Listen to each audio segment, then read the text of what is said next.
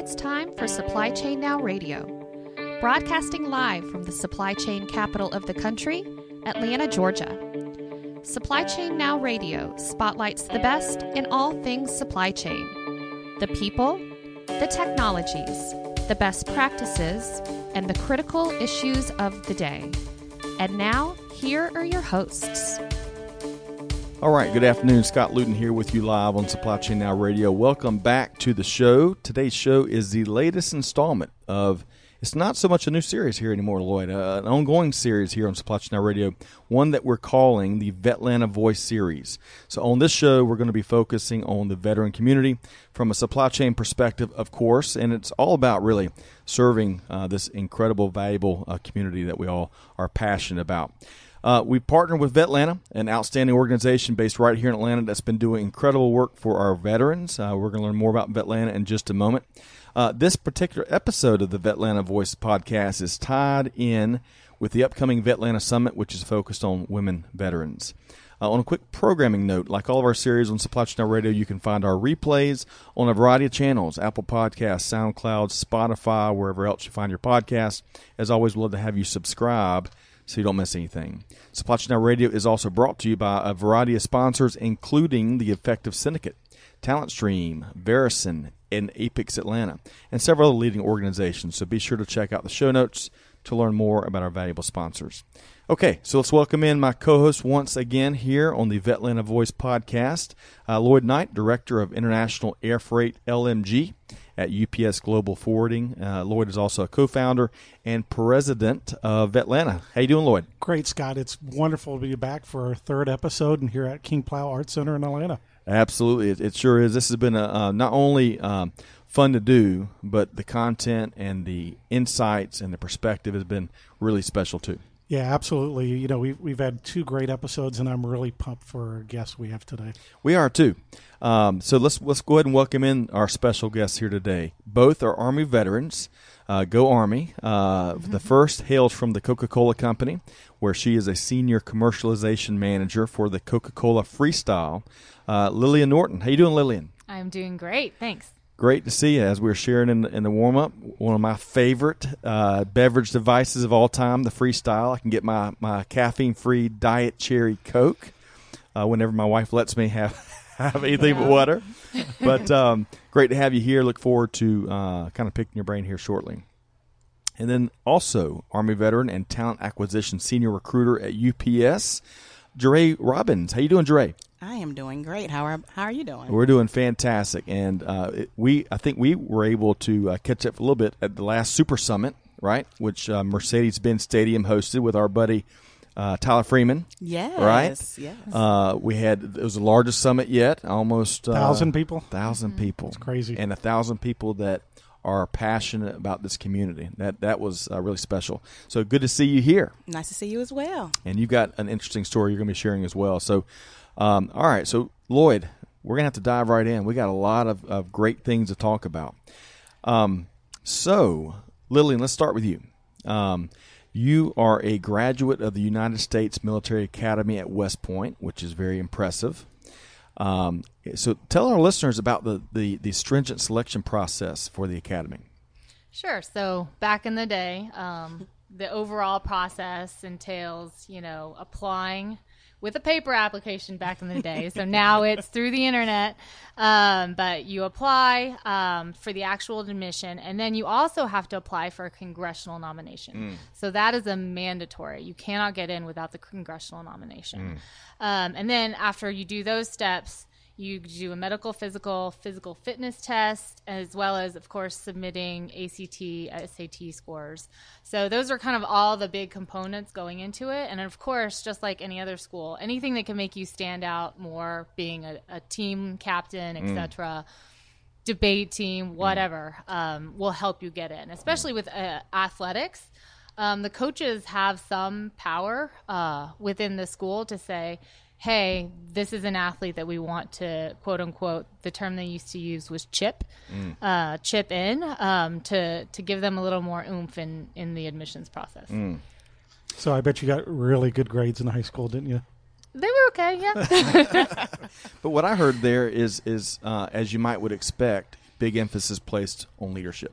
Yes. Right. Yes. Well, that takes us into the next question. Yeah, Lillian, can you talk a little bit about some of the leadership and management skills that you developed while at the Academy and how they've been beneficial to you in corporate America? Sure. So at a very basic level, one of the things that West Point really prepared you for was getting up in front of others and presenting. So if you think about a high school kid going through school, there's, at least back in the day, there weren't very many opportunities to get up and present. Like, you studied, you took your tests, and those were your grades. But it was very little like actual getting up and presenting out your findings or your project. And so West Point really forced that. In all the classes, there was what you called take boards. And so you'd get up from your seats, you'd physically walk to the sides of the rooms, that they were all chalkboard, and you would answer whatever question was asked on the chalkboard. And then everyone would turn around and the instructor would pick somebody to say, okay, take us through your thinking. And so it really required you to practice it every single day, being able to go through the work, take people through your thinking process and lead them to the final answer. So, of course, that is applicable. Like, they were training us for the Army, but that's absolutely applicable for the corporate environment, any civilian job, really. So that was, one key thing. And then purposely overwhelming you with so much that you cannot even begin to manage all of it. Really teaches you how to properly prioritize not only your time, but in the future you learn what's important for your team as well. Yeah, there's a lot in there: public speaking, building teams, time management. Yeah. Yeah. And one of the last things you mentioned there is they overwhelm you because that's like a critical test, especially in this age of global business where we constantly are fighting fires and are being overwhelmed. There's always something to do, right? Yeah. And to see how people react when they get dumped on by more than they can, most people can handle. What an incredible test. Yeah, I would say that one of the big things I gained from West Point was being pushed to my absolute mental, physical, emotional limits. Like, most people don't ever get to that point. So it's powerful to understand your own breaking point. So now, once you know it, it's really empowering. Wow. Okay. So let's talk about your career in the Army. You served in a multitude of positions, a lot of different locations, and I'm going to list a couple of these. So, platoon leader in Hawaii. I'm very jealous of that, at least the location-wise. It's probably a tough job. Tactical human intelligence team leader in Bosnia. Battalion intelligence officer back in Hawaii. And then division intelligence battle captain in Iraq. So share with us your most challenging assignment and some of those critical lessons learned that you believe make you an absolute better leader today. I'll share a few. So the first one I'm going to talk about is really challenging because I was so green. I was a brand new second lieutenant in charge of a platoon. I had 6 very senior warrant officers under me. So right away, I'm feeling really overwhelmed by that fact. And they were always kind of pushing the limits. And I had one particular warrant officer who really wanted to see where my limits are with him. So one of my lessons learned involves him constantly refusing to show up for PT in the morning. So after, I asked nicely the first few times, and then, as a second lieutenant, I was like, gosh, he's like a 30-something-year-old warrant officer. How can I make him show up? So finally, after about 3 or 4 times, I sat him down and we did a formal counseling. And that was kind of the point where he was like, I was just seeing how long it would take you to actually do this. Right. And so that was my, big lesson learned is, if you know you're doing the right thing, don't be afraid to question. Such a great point. Question authority, even if it's not I outranked him technically, but they had the experience behind them. And so that goes the same in the corporate world as well. If you've got someone above you that you don't agree with, don't hesitate to voice your concerns. And then the second lesson was probably when I was an intelligence battle captain in Iraq. I was chosen to be the intelligence trainer for the Iraqi army. So think about that for a sec. The Iraqi army, all male, and in that culture, women are not considered equal, much below equal. And so in my mind, I was thinking, how am I going to go about this? I need to go in and train them. Like, they don't even see me really as a person. But, can't hide that I'm a female. So went in, started really small. Like, we were trying to set up like a basic intelligence talk. And, it was small tasks, like teaching them how to set up the computer, how to read the maps, etc. All those basic tasks. And slowly, day by day, it took a lot of time, but they started to give me some respect. And it's through, showing that you know what you're talking about and showing your expertise. And ultimately, it led to a training scenario that was ultimately to get them approved to take over a sector in Baghdad. So if they pass, then, American troops can start to pull back.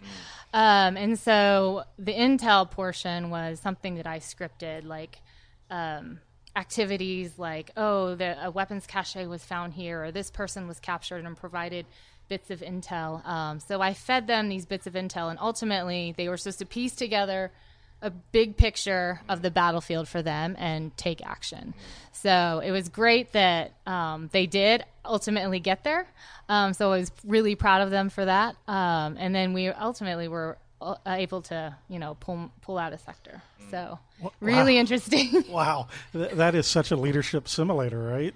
That is amazing. You can't repeat that in corporate America. No. I'm still wrapping my head around the it's one thing to go into an organizational culture and you got to figure it out and kind of find your path, but you're talking about a different part of the world and the culture there, and you got a mission, and it's going to happen, and so really leaning in and torpedoes be damned. This is what we're going to do. And then the other thing that really stood out in what you shared there, Lillian, is your tactics. Incremental improvement is still improvement, right? Absolutely. You got large, very successful organizations that aren't looking for 100% gains. It's just year over year incremental. And then after a couple of years or a couple months, you've really moved the needle. So developing a strategy for what's going to work based on the constraints, based on the environment. I mean, that was, I guess that's testimony to how West Point prepared you to get the mission done regardless, right? Correct, yeah. Absolutely. So, Lillian, after the 5 years, you decided to leave the Army. Yeah. So, Scott mentioned earlier about how powerful a transition story is. So, let's hear your transition story. How'd you end up in the position you're at Coca-Cola today? So, in leaving the Army, I didn't exactly know what I wanted to do, but I did know I wanted to go back to grad school and get my master's in international relations. Now, beyond that, I didn't know, but it gave me 2 extra years to try and figure it out. So, of course, one's path in life is up to chance a lot of the time. And I was living in Taiwan trying to learn Mandarin because I know from my grad school program I had to test out proficiently in Mandarin, and I was nowhere near that. So I was there, and then I came across an article about Walmart going into China. And this was 2006, and I was so interested in this. This was like cultural translation of a brand from the U.S. into China, and all the things they had to consider and change to be successful. And in this article, someone called a brand manager was quoted. I'd never heard of such a thing, such a role. So I started researching it, and come to find out brand management is marketing. And so I suddenly had a new interest in pursuing something in marketing and specifically brand management. So, of course, I Googled that as well. Who are the best brand managers? And that's literally how it started. That led me to Procter & Gamble. And so I started researching Procter & Gamble, seeing like what their hiring practices are. And I found out that they recruit at the Service Academy career conferences that are around. There are several per year in various cities across the U.S. And so I decided I was going to go to one of those. And I was like 2 years out from being hireable. So I went to one in D.C., made contact with them. And what was so great was the Procter & Gamble recruiting team was just tight. Like they had everything really nailed down to a point where like they would actually keep up with you over the course of the 2 years until you were ready to graduate. And so I thought that was amazing because a lot of times people get lost people get lost in the shovel. They don't follow up with you, etc. But coming out of school, they had a role pinpointed for me that, of course, I had to interview for. But by then, I had prepared myself. Like going through career services at the school was hugely helpful. I had no idea how to interview. I've never heard of like the situational interview, the STAR format, none of it. My first mock interview was like the biggest embarrassment. Like I left with my tail between my legs. I'm like, I can't do this. Jeray, the HR leader, is nodding. She knows exactly what we're talking about here. Yeah, but once you get the format down and you practice it and you mock interview with people, then you get really good at it. Some of the things that I learned in that process that are super critical is learning how to transfer your skills. So if you think about it, military intelligence and marketing, what do they have in common? You might say absolutely nothing, right? But it took the career services and then some mentors that I kind of cold reached out to from West Point, just leaning on a network. You can't be afraid to just reach out to people you've never talked about. Some of them will surprise you and email back. But they helped me transfer those skills. So if you think about military intelligence, it's about spotting the trends, doing the analysis, and making a recommendation, right, to the commander. If you think about marketing, it's understanding consumer and market trends, doing analysis, doing research, and then making a recommendation, which is a marketing plan. So it absolutely fit perfectly, actually. So it's learning to figure out how you spin your story that can be super powerful. So something as insignificant that you might have done in the military that you might think, oh, well, you remember when the units sponsored an elementary school locally and you would help beautify their campus, whatever. You can spin that into corporate social responsibility. Like Absolutely. It's like that. It's there. It's there. It's there. It just depends on how you tell the story. So Right. you got to Get get good at. You got to get creative, and you got to learn to tell a story. And then, secondly, my biggest lesson learned was you got to get comfortable with the pronoun I. It's no longer we. It is I did this. Great point. Yeah. And it's tough. And then for, that's really it's tough uncomfortable. for military Yeah. leaders. I mean, It is. Really we came from the we uncomfortable. culture. Yeah. Yeah, we were always taught to defer credit and accept responsibility. And so that humbleness can actually really backfire and hurt you in the corporate world.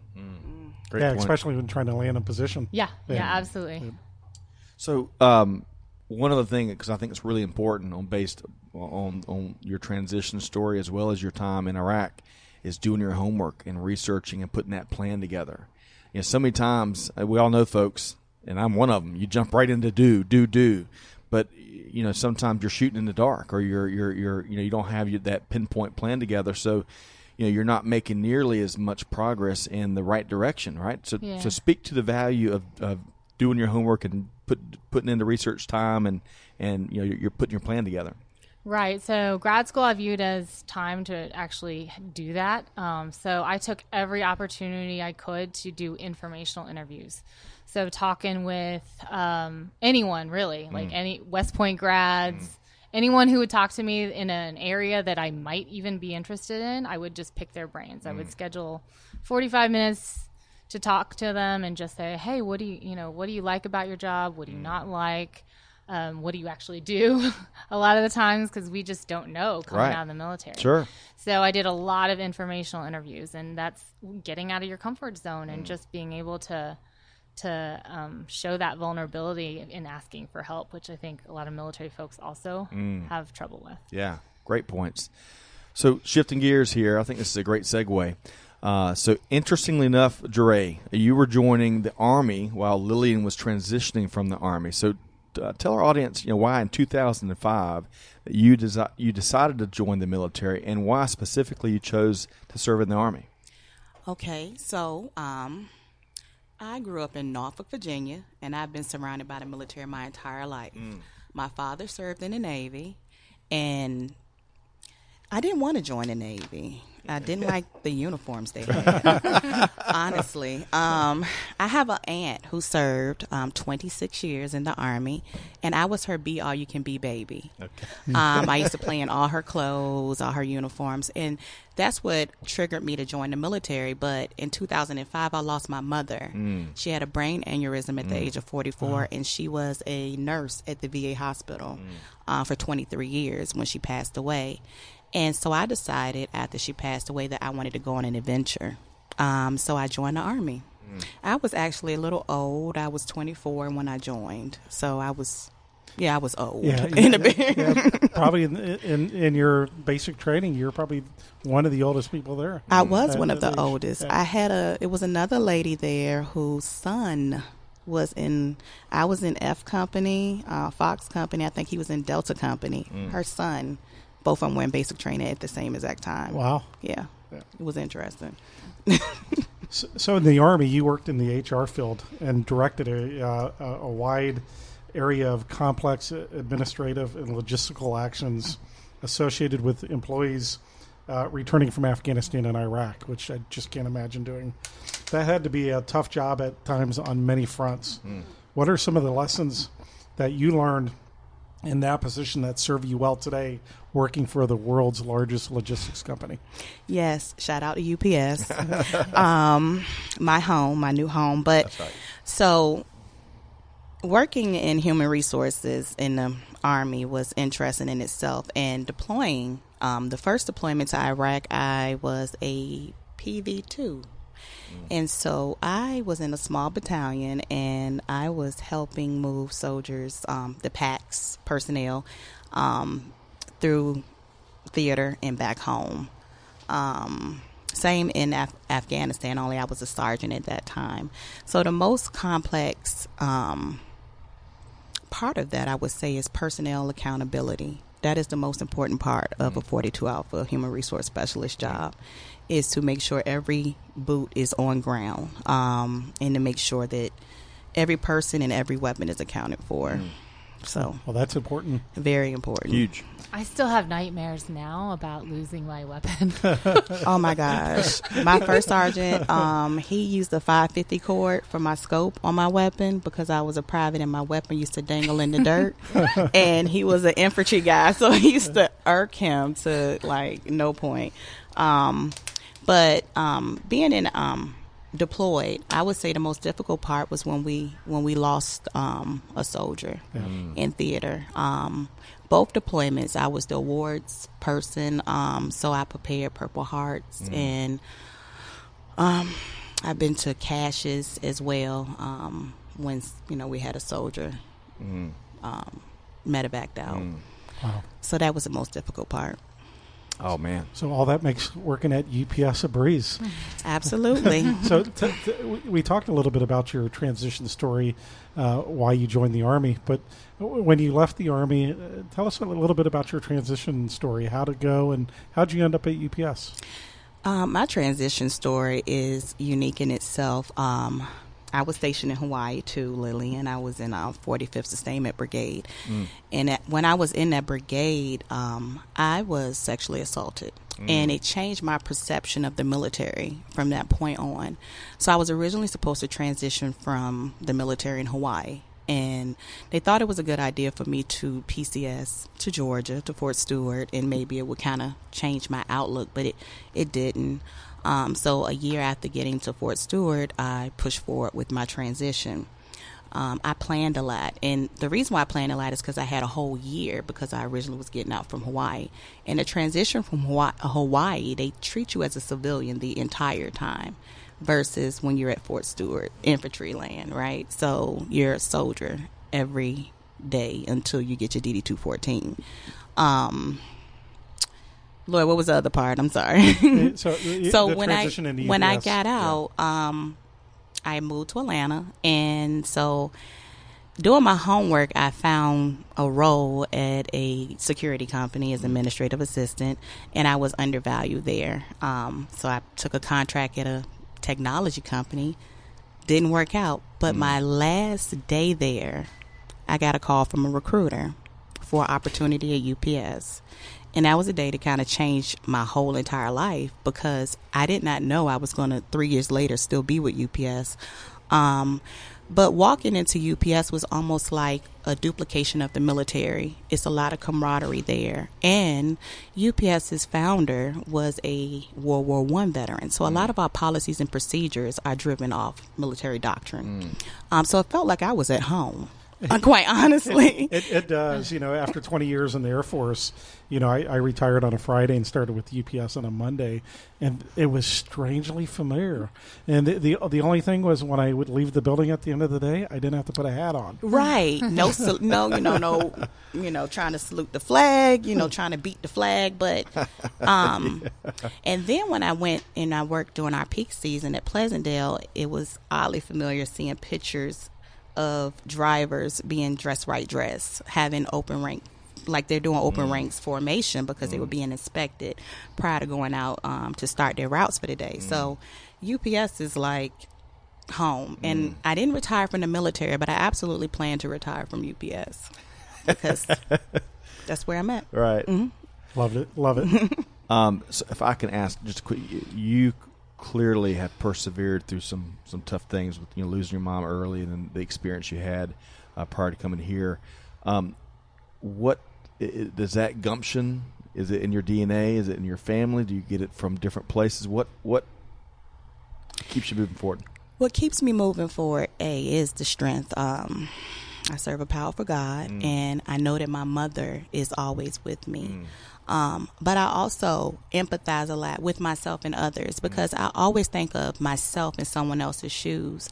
I know how I transitioned out, and I did a lot of homework, but I know a lot of people do not do that homework. A lot of people transition from different places all around the country and the world. And so each transition point is different. And so they don't know. And what they don't know, I can't fault them for, but I hope to be that bridge. And I especially try to be that bridge with women veterans, because there weren't a lot of women to look to when I first came to Atlanta. I so happened to meet Donna Robinson, who brought me to Women Veterans Interactive and to Georgia Military Women. And then my network started to open up, and I started to meet other women who were like me, single parents getting out of the military, getting out in the middle of their career, not retiring. So you don't have the retirement check coming in. So you have to work. You have to go to school. You have to use your 9/11. But you have to have a plan. But you need a mentor. You need a sponsor to help you get there. So that's what I try to do at this point, because I don't want to see another woman fall. Yeah. And we're going to touch on some of the things you're doing to give back here momentarily, but very impressive.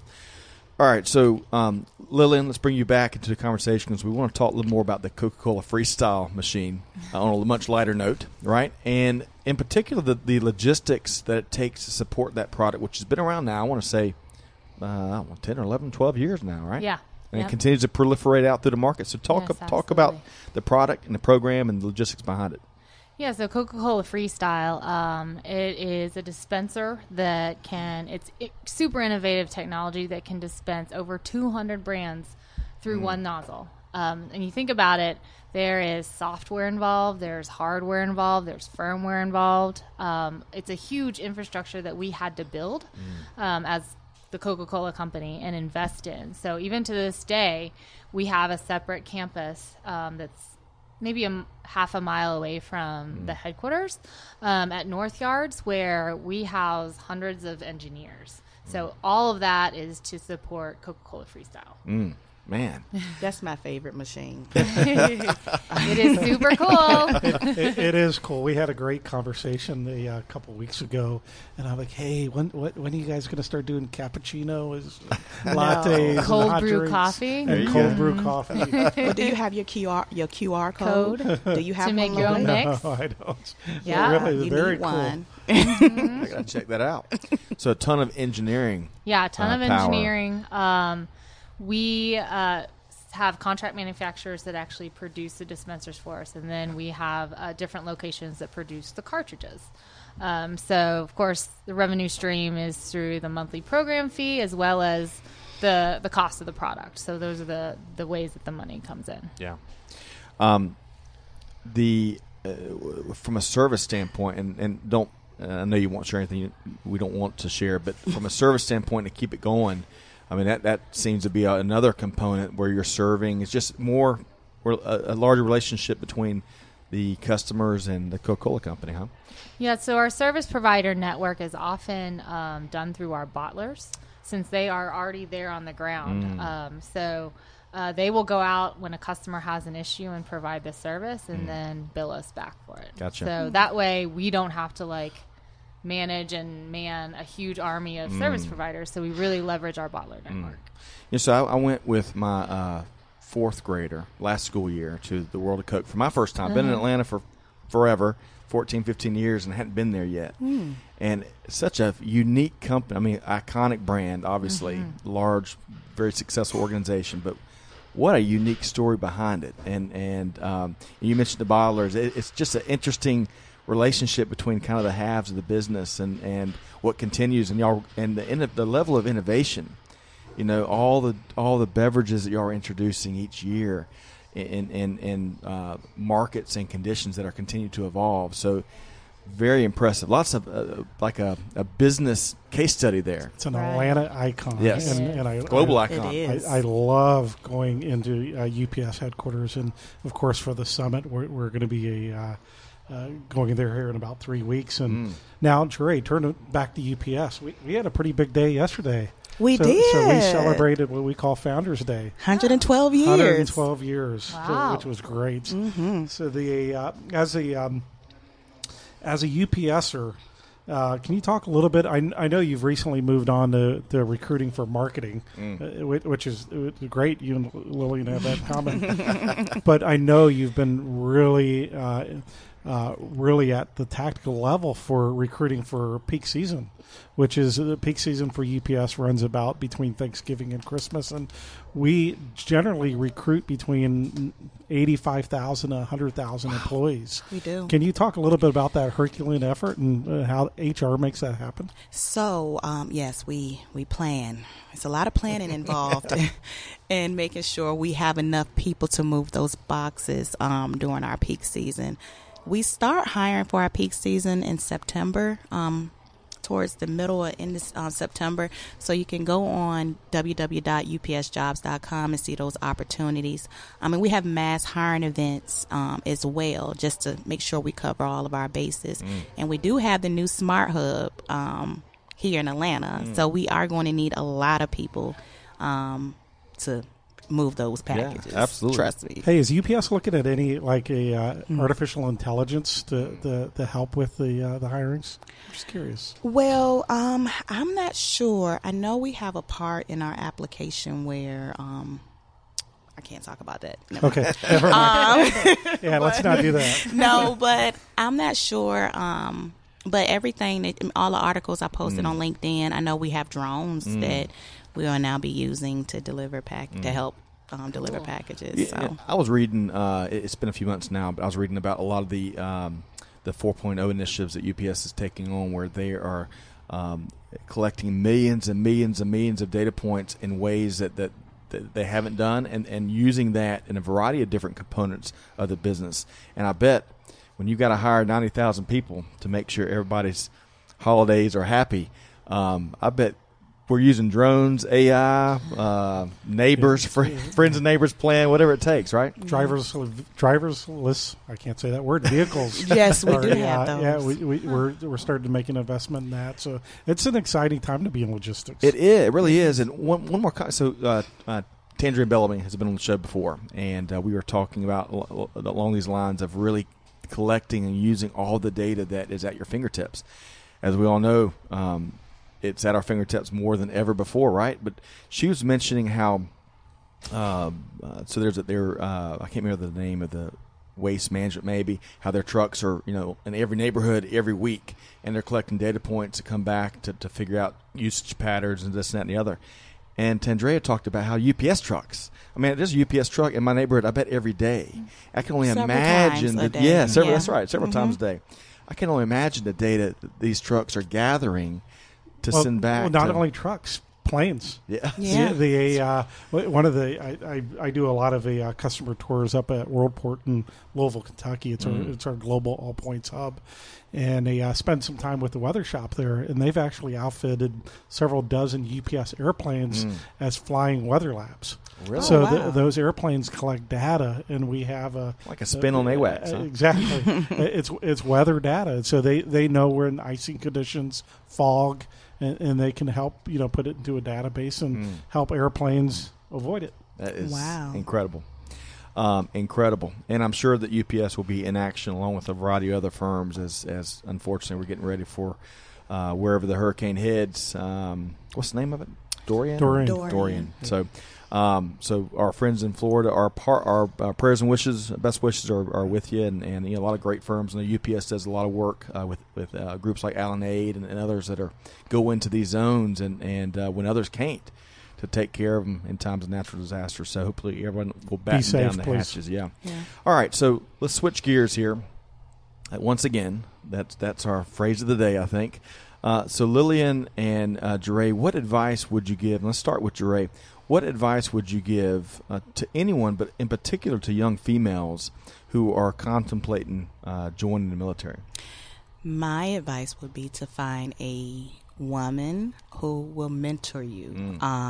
My best advocates in the military were senior non-commissioned officers who were just like me at that point in their career. Like, they always mentored me and took me under their wings, and they made sure that I was prepared for promotion boards. So I would say find a female senior non-commissioned officer, even before you join the military, because they're at the recruiting stations, and find them to mentor you.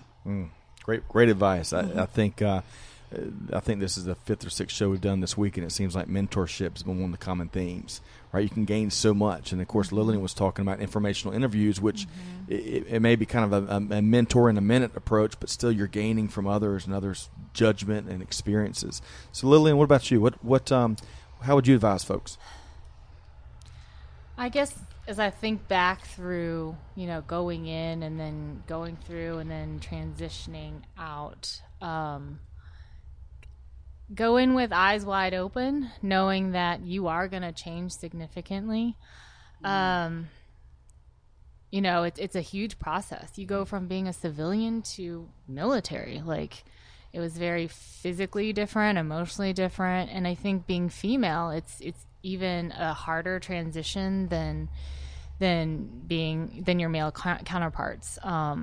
You go through and you're trying to become part of this brotherhood. So you're hiding your femininity. You're hiding your personality in a lot of cases. Anything that can make you stand out in a non-conformative way. And you start to build up many layers of armor just to survive and to fit in and be accepted. And so that changes you quite a bit. Like, I think some of the things that can make you more effective in the corporate environment. So thinking about being empathetic, being vulnerable, those are the things that you try to beat out of yourself going through the military. Like, I can't show any vulnerability at all, or you're going to be seen as weak, and you already stick out as it is, being one of few females in a unit, oftentimes. So it's all about fitting in, and so just understanding that when you get out, you might feel a little awkward, like not really knowing where you fit in and not sure how to find your true self. And that's really what the topic for this Vetlanta is about, understanding that higher order self-actualization part of you. Because we often talk about the tactical transition, like I did this, and I did this, and this is how I ended up in this job. But we don't often talk at all about, how did I change as a person? So really focusing on that and just going in knowing that you're going to go through some real changes. So if I could quick follow-up on what y'all shared, especially what you just shared there, Lillian, because I think as veterans, we don't want to be a victim. We don't want to raise our hand and say, hey, I need help. And we know some of the challenges that our fellow veterans have experienced in their transition, and that's part of the reason why the resources don't meet the folks that need them, right? How do we engage that, and so that we could better help and make sure the resources are reaching those that really need it? How can we get past how we're taught? Because we're going to be invincible, right? We got to get the mission done. We don't want to show vulnerability. How can we address that? Any thoughts? So I wasn't planning on talking about this, but I too was sexually assaulted in Bosnia when I was deployed. And honestly, I didn't. It doesn't define me. I moved on with life. You're a survivor, not a victim. Yeah, I really just compartmentalized it.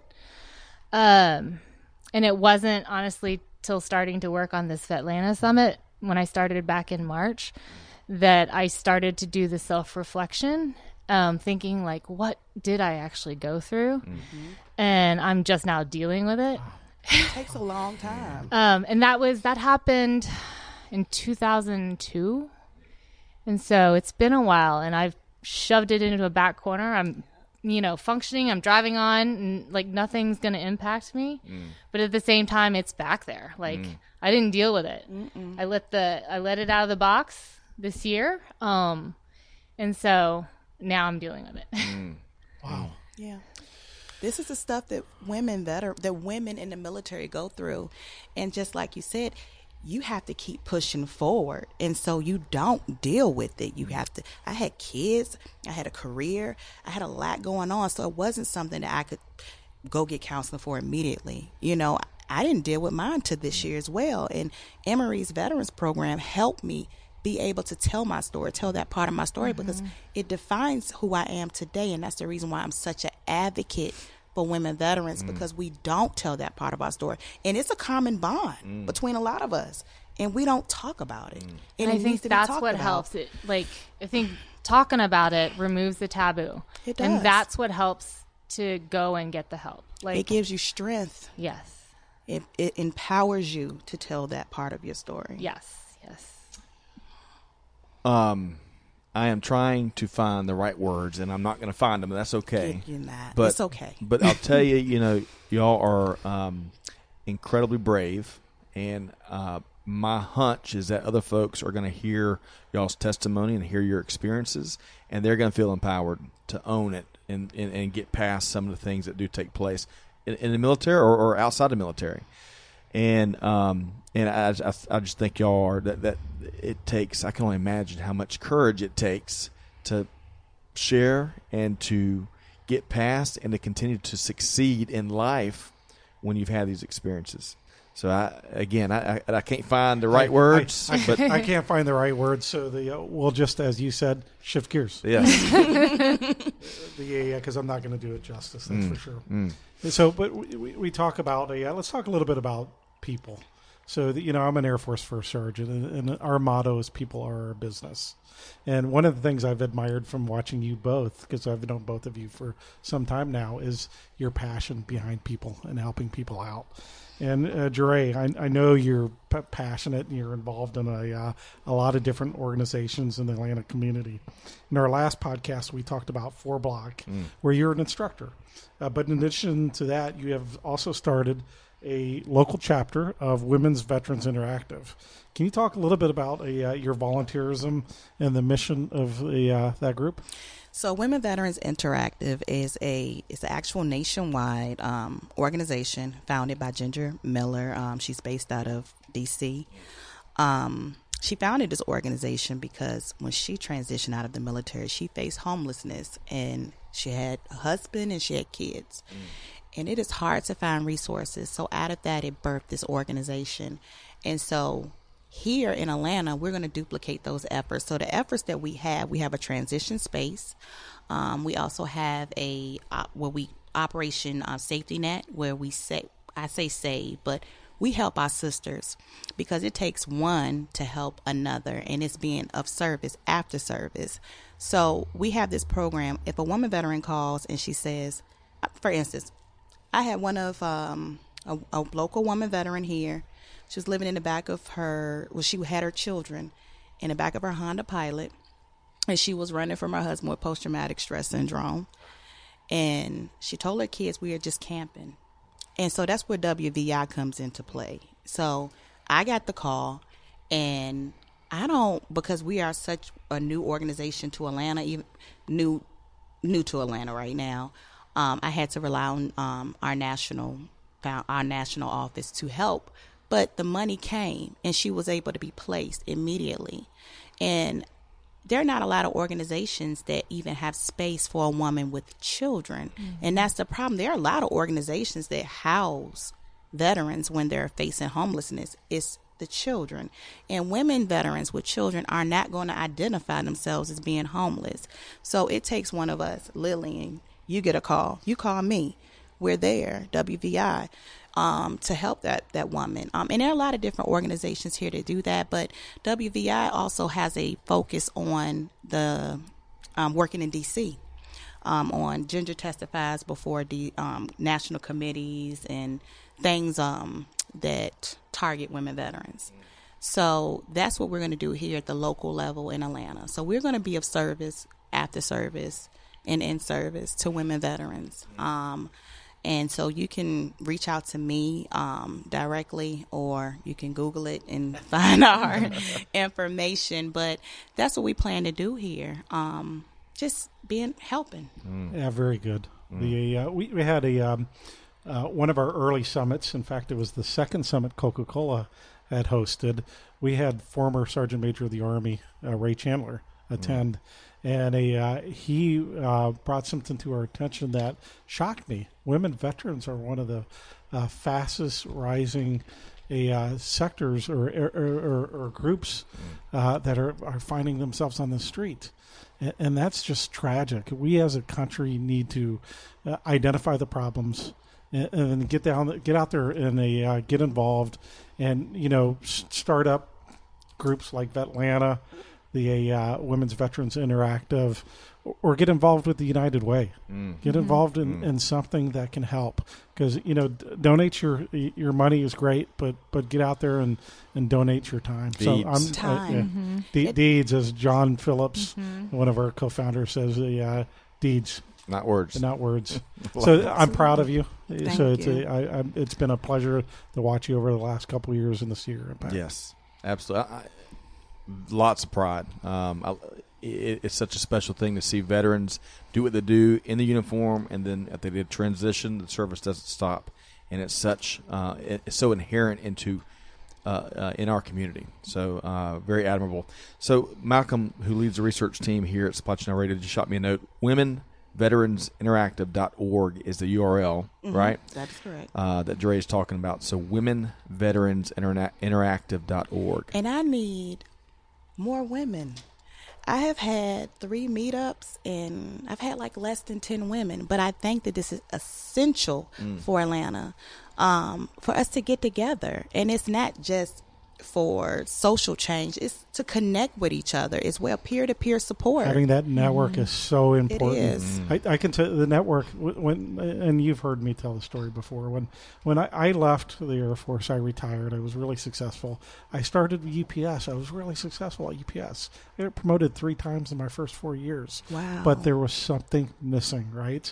There was something missing, and really what was missing was that network, that engaging with my brothers and sisters at arms. So please come out and support this cause. It's a great cause. I believe in it, and I believe in you. Thank you, Lloyd. And we can find you on LinkedIn. You can. We want to make sure that folks that want to be part of that meetup and be part of that network, be part of the service initiative or help, or to get more information, they can do so either via the URL, which we'll put in the show notes, or Dre Robbins on LinkedIn. Right? Yes, that's correct. Great. So, Lillian, I know you're a passionate volunteer as well, and we just ran into each other at Veterans Empowerment Organization, which is a homeless shelter here in Atlanta, started by a real hero, Franz Fortune. In addition to being the outreach director for real huge hero. Yeah. Wow. In addition to being the outreach director for the local chapter of Team Red, White, and Blue for 2 years and volunteering at Veterans Empowerment Organization, which we talked about what that does. You're quite involved in supporting military veteran activities at Coca-Cola. I'm thrilled Coca-Cola is once again hosting the Atlanta Summit and is excited to announce this will be our first ever summit, as we talked about, dedicated to women. And we Moving up, aren't we? Yeah. I'm so happy about that. We've thought about it and looked at it, and we just found the right, everything came together for this one. So I know Coca-Cola has a huge emphasis strategically on investing in women from everything we do, whether it's like microfinance internationally, but it's a huge bet for us to always invest in women. So it lined up really well with the topic for us, and so we jumped on the opportunity to do it. Yeah, that's great. Investment in women, and you've invested in veterans for forever. I love to hear. Tell us a little bit about the Coca-Cola story in veterans and serving the military. So, I mean, Coca-Cola has a really long history with supporting veterans. It started with the commitment back in the wars when we decided to deliver every service member overseas Coke for a nickel. So that really helped to expand our logistical footprint overseas and really helped to make Coca-Cola a global brand. So that story in itself is super unique.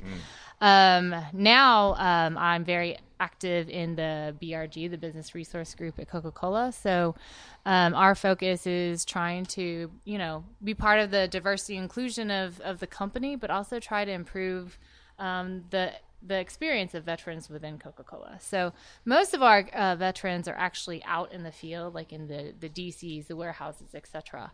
So there's actually not that many at the headquarters that are super active.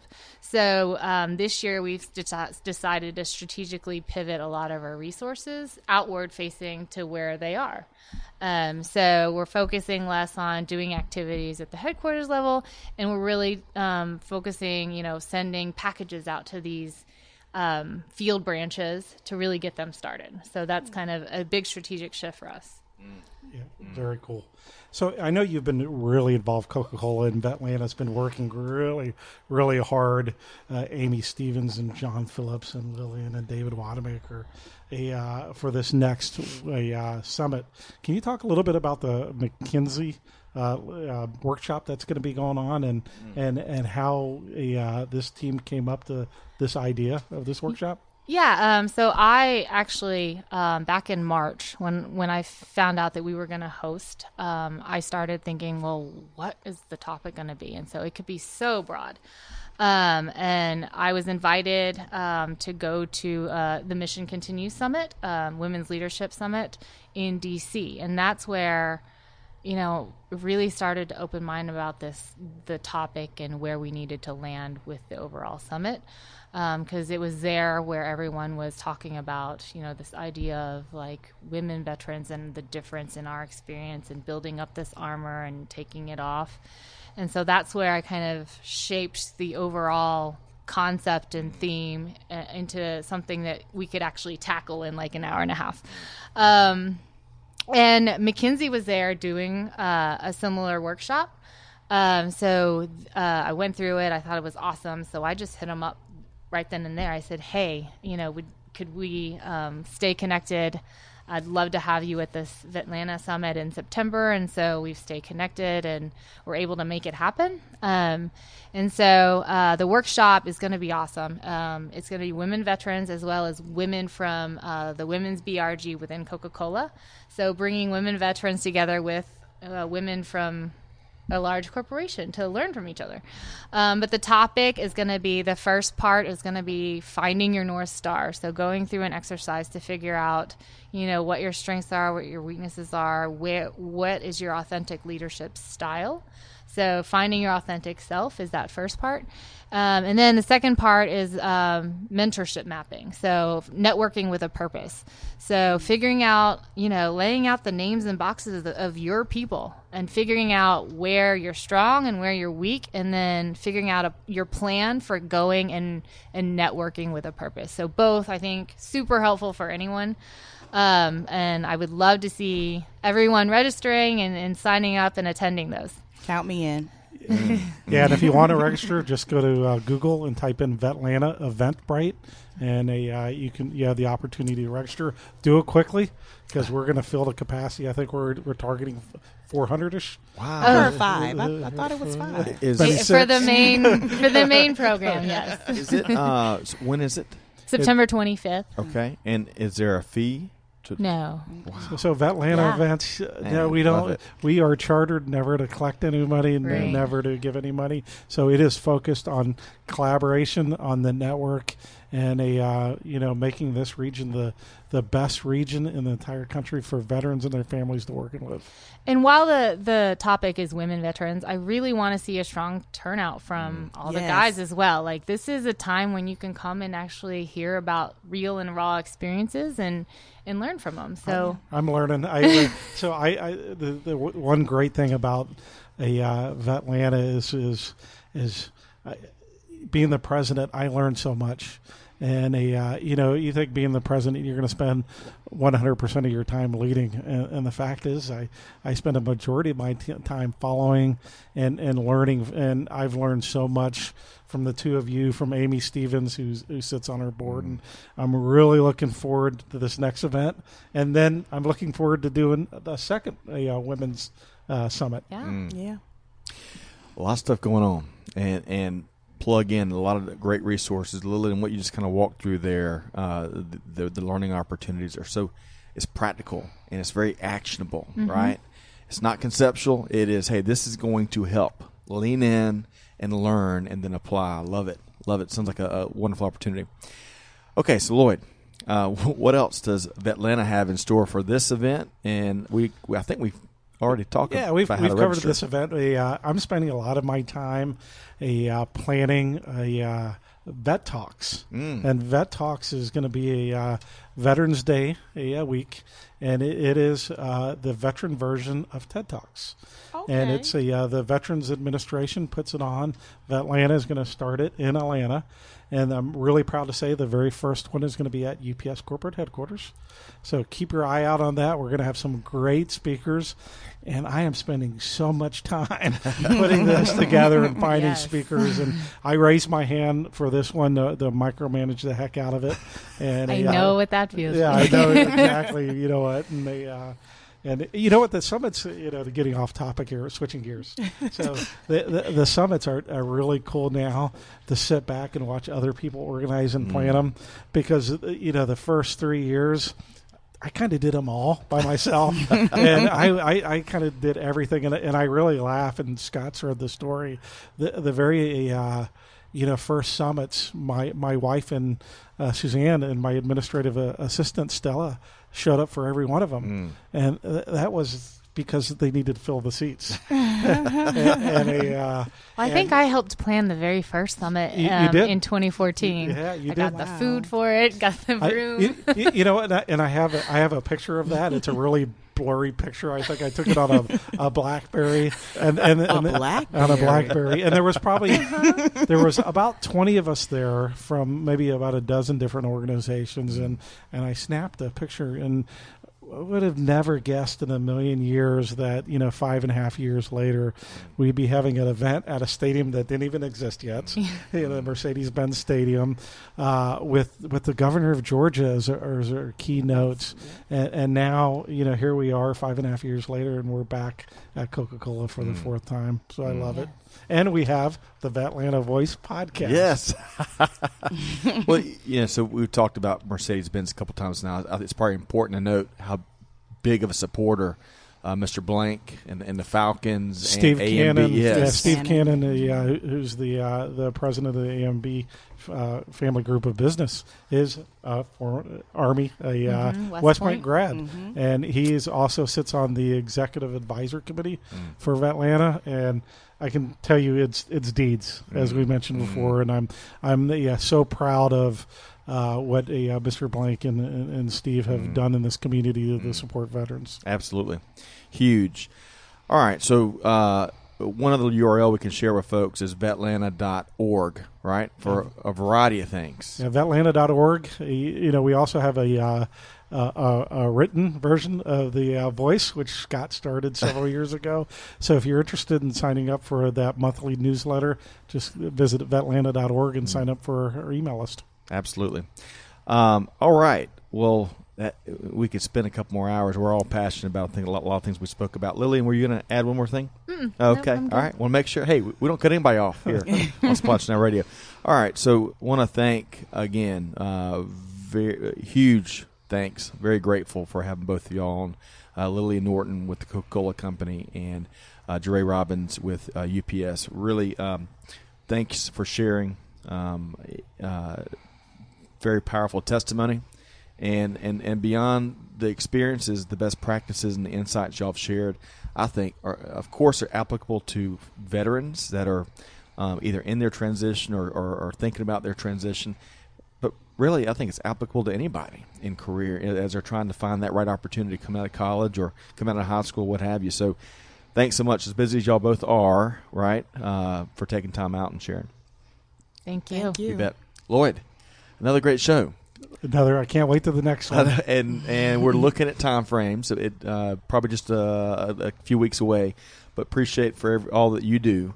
Beyond the podcast stuff is part of one of your easier things, but the events and the initiatives and out in the streets fighting homeless issues. That you name it. I mean, you're all about deeds and not words, which is impressive. You too, brother. You're right there next to me, so I appreciate it. You bet. Always a pleasure. Okay, and that was Lloyd Knight, Director of International Air Freight, LMG, at UPS Global Forwarding. Also, as we all know, Lloyd's a co-founder and president of Vetlanta. So no shortage of things to tackle, but we're going to wrap up today's episode with just a few final announcements. We always want to invite our audience to come out and check us out in person at different events that Supply Chain Now Radio is going to be broadcasting out in industry. So we're going to be in North Charleston on September 12th and 13th at the Automotive Industry Action Group and the South Carolina Automotive Council Supply Chain and Quality Conference. Whew, that is a mouthful. But it's going to be all about the world of automotive. We're going to be sponsored by the Effective Syndicate. We're sitting down with folks from Volvo, Bosch, IBM, and it's a place to be. So you can learn more on our events tab on our website, supplychainradio.com. And then we're going to be back in Atlanta on October 9th at Jason Moss's and the GMA's Georgia Manufacturing Summit. Jason's also a proud Air Force veteran. He's got about 1,000 people coming out on October 9th to celebrate manufacturing. Good job, Jason. Keynotes from Kia and P&G, and Tandrea Bellamy is going to be on our panel, Trends of Track and Supply Chain, along with 3 other supply chain leaders. So really excited about that. October 9th, and you can learn more at GeorgiaManufacturingAlliance.com. We're going to be in Austin, Texas with EFT, the Logistics CIO Forum, November 7th and 8th. And then it's going to be holidays, and then the calendar's going to flip, and in February we're going to be in Vegas at working hard. What day is that? Reverse Logistics Association Conference and Expo out in Vegas in February. And then finally, we're really proud of our partnership we have with Modex 2020, which is one of the largest supply chain trade shows in the country, or actually in North America. 35,000 people they're targeting to come out to Modex 2020. We'll be broadcasting live throughout the 4 days, and they're hosting our 2020 Atlanta Supply Chain Awards at the Georgia World Congress Center. So we're really excited about that. UPS had a big role in making that happen in 2019, and really excited to grow a little bit in year 2. Okay, once again, we got to thank our guests. I mean, folks are busy, especially this time. We're talking about the 9,000 people that I think Jeray is single-handedly got to hit on by himself. But appreciate y'all. This is one of my favorite things to do in as an entrepreneur, but as a veteran, putting a spotlight on a lot of what y'all shared. So it's very meaningful, and hopefully our audience enjoyed it as much as I'm sure Lloyd and I did. But big thanks, Jeray Robbins, again, UPS, Lillian Norton with the Coca-Cola Company, and my co-host Lloyd Knight with UPS and Vetlanta. All right, so be sure to check out other upcoming events, replays of our interviews, other resources at supplychainnowradio.com. You can find us on Apple Podcasts, SoundCloud, all the leading sites where podcasts can be found. Be sure to subscribe so you don't miss anything. On behalf of the entire Supply Chain Now Radio team, first off, go Tigers, beat Georgia Tech tonight. But this is Scott Luton wishing you a wonderful week ahead, and we'll see you next time on Supply Chain Now Radio.